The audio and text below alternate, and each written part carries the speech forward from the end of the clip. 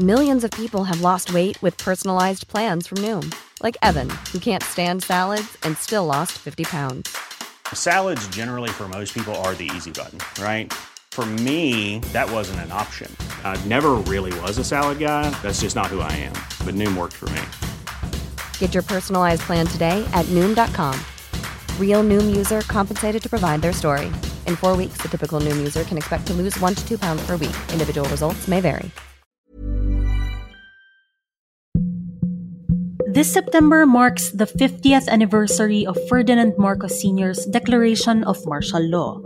This series, we are calling it The Memory Project, hopes to keep alive the testimonies of thousands of human rights victims under the dictator's military rule.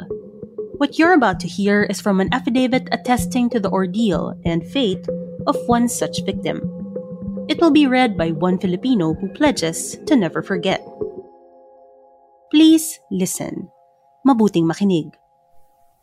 On March 16, 1982 at around 4 a.m., I was arrested without any warrant of arrest by military men who surrounded our house in Area D, General Mariano Alvarez, Cavite, to the fright and terror of my wife and children.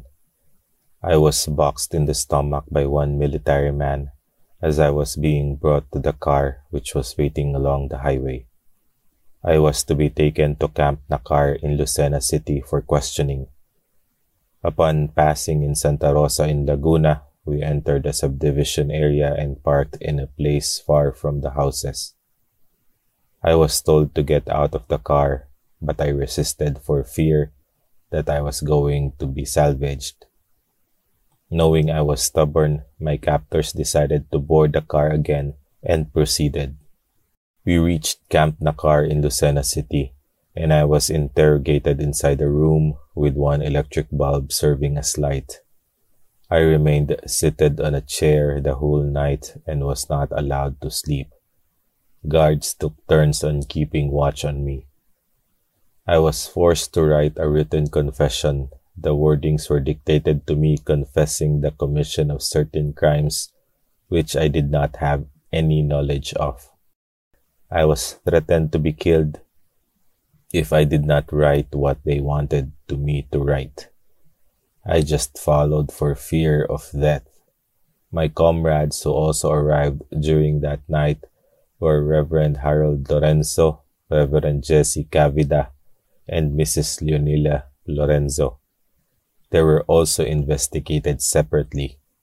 I was not able to eat and sleep the whole 3 days and 2 nights. We were confined in Camp Nakar due to intense fear and terror. On March 18, 1982 at 1 p.m., I, together with Reverend Harold Lorenzo, Reverend Jesse Cavida, and Mrs. Leonila Lorenzo, was brought to the Metrocom Intelligence Security Group, MISG, headquarters in Camp Crame in Quezon City. The very angry soldiers greeted us saying that they would be able to get even with us who killed their companions. We were confined in a single room without any privacy. During the night, we could not sleep again and we were in the constant fear. We could hear the shouts and moans of people being tortured. One night, a soldier poked a gun on my head and threatened to shoot me. We were brought to the fiscal's office in Quezon City for the filing of charges against us. We traveled in handcuffs. From then on, we were always on the papers every day. We were shown on the TV and broadcast over radios as criminals involved in murders, hold-ups, and other crimes. We were not allowed to be visited by our relatives and friends. The food served to us was not enough and not good. We could hardly sleep through the night because of haunting fear and anxiety. From the MSIG, we were transferred to Camp Panopio Military Hospital. I was placed in a room naked. I remained there for an hour. The doctor who came shouted at me, and I was ordered to lie down on the cemented flooring and conducted medical checkup on me. Then, we were transferred to the PCINP stockade. we were again greeted by angry soldiers who threatened to kill us all to get even with us due to the killings of comrades.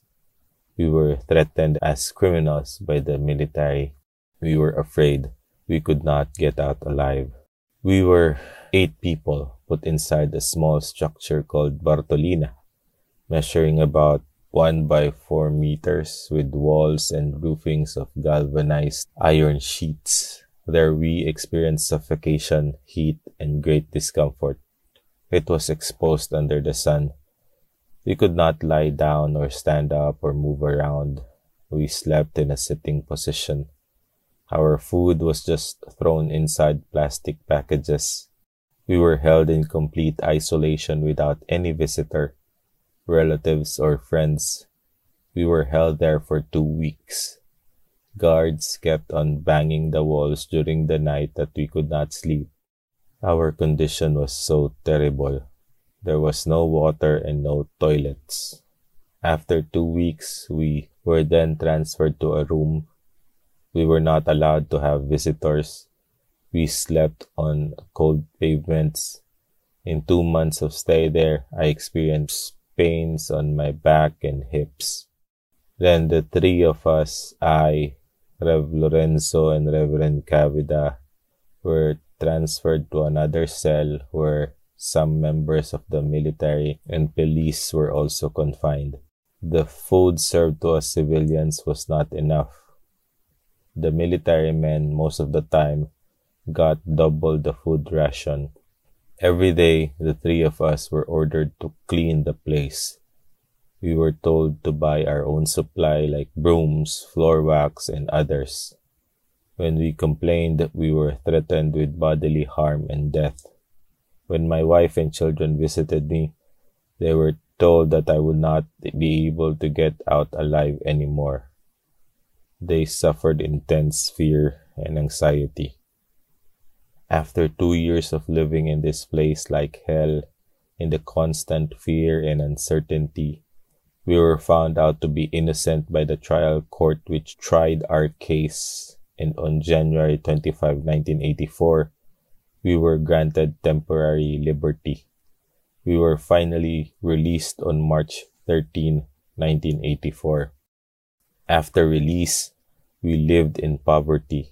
Our children were not able to attend school, and I could not find any job anymore. We continued to suffer and found it very hard to start a new life again. Will you also pledge to never forget?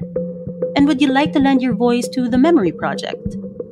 Email us at tekateka@pumapodcast.com and we will send you an affidavit that you can record, a testimony you can help keep alive.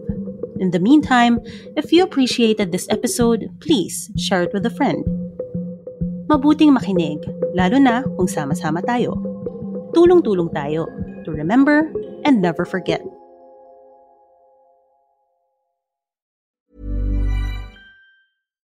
Hi, I'm Daniel, founder of Pretty Litter. Cats and cat owners deserve better than any old-fashioned litter. That's why I teamed up with scientists and veterinarians to create Pretty Litter. Its innovative crystal formula has superior odor control and weighs up to 80% less than clay litter. Pretty Litter even monitors health by changing colors to help detect early signs of potential illness. It's the world's smartest kitty litter. Go to prettylitter.com and use code ACAST for 20% off your first order and a free cat toy. Terms and conditions apply. See site for details.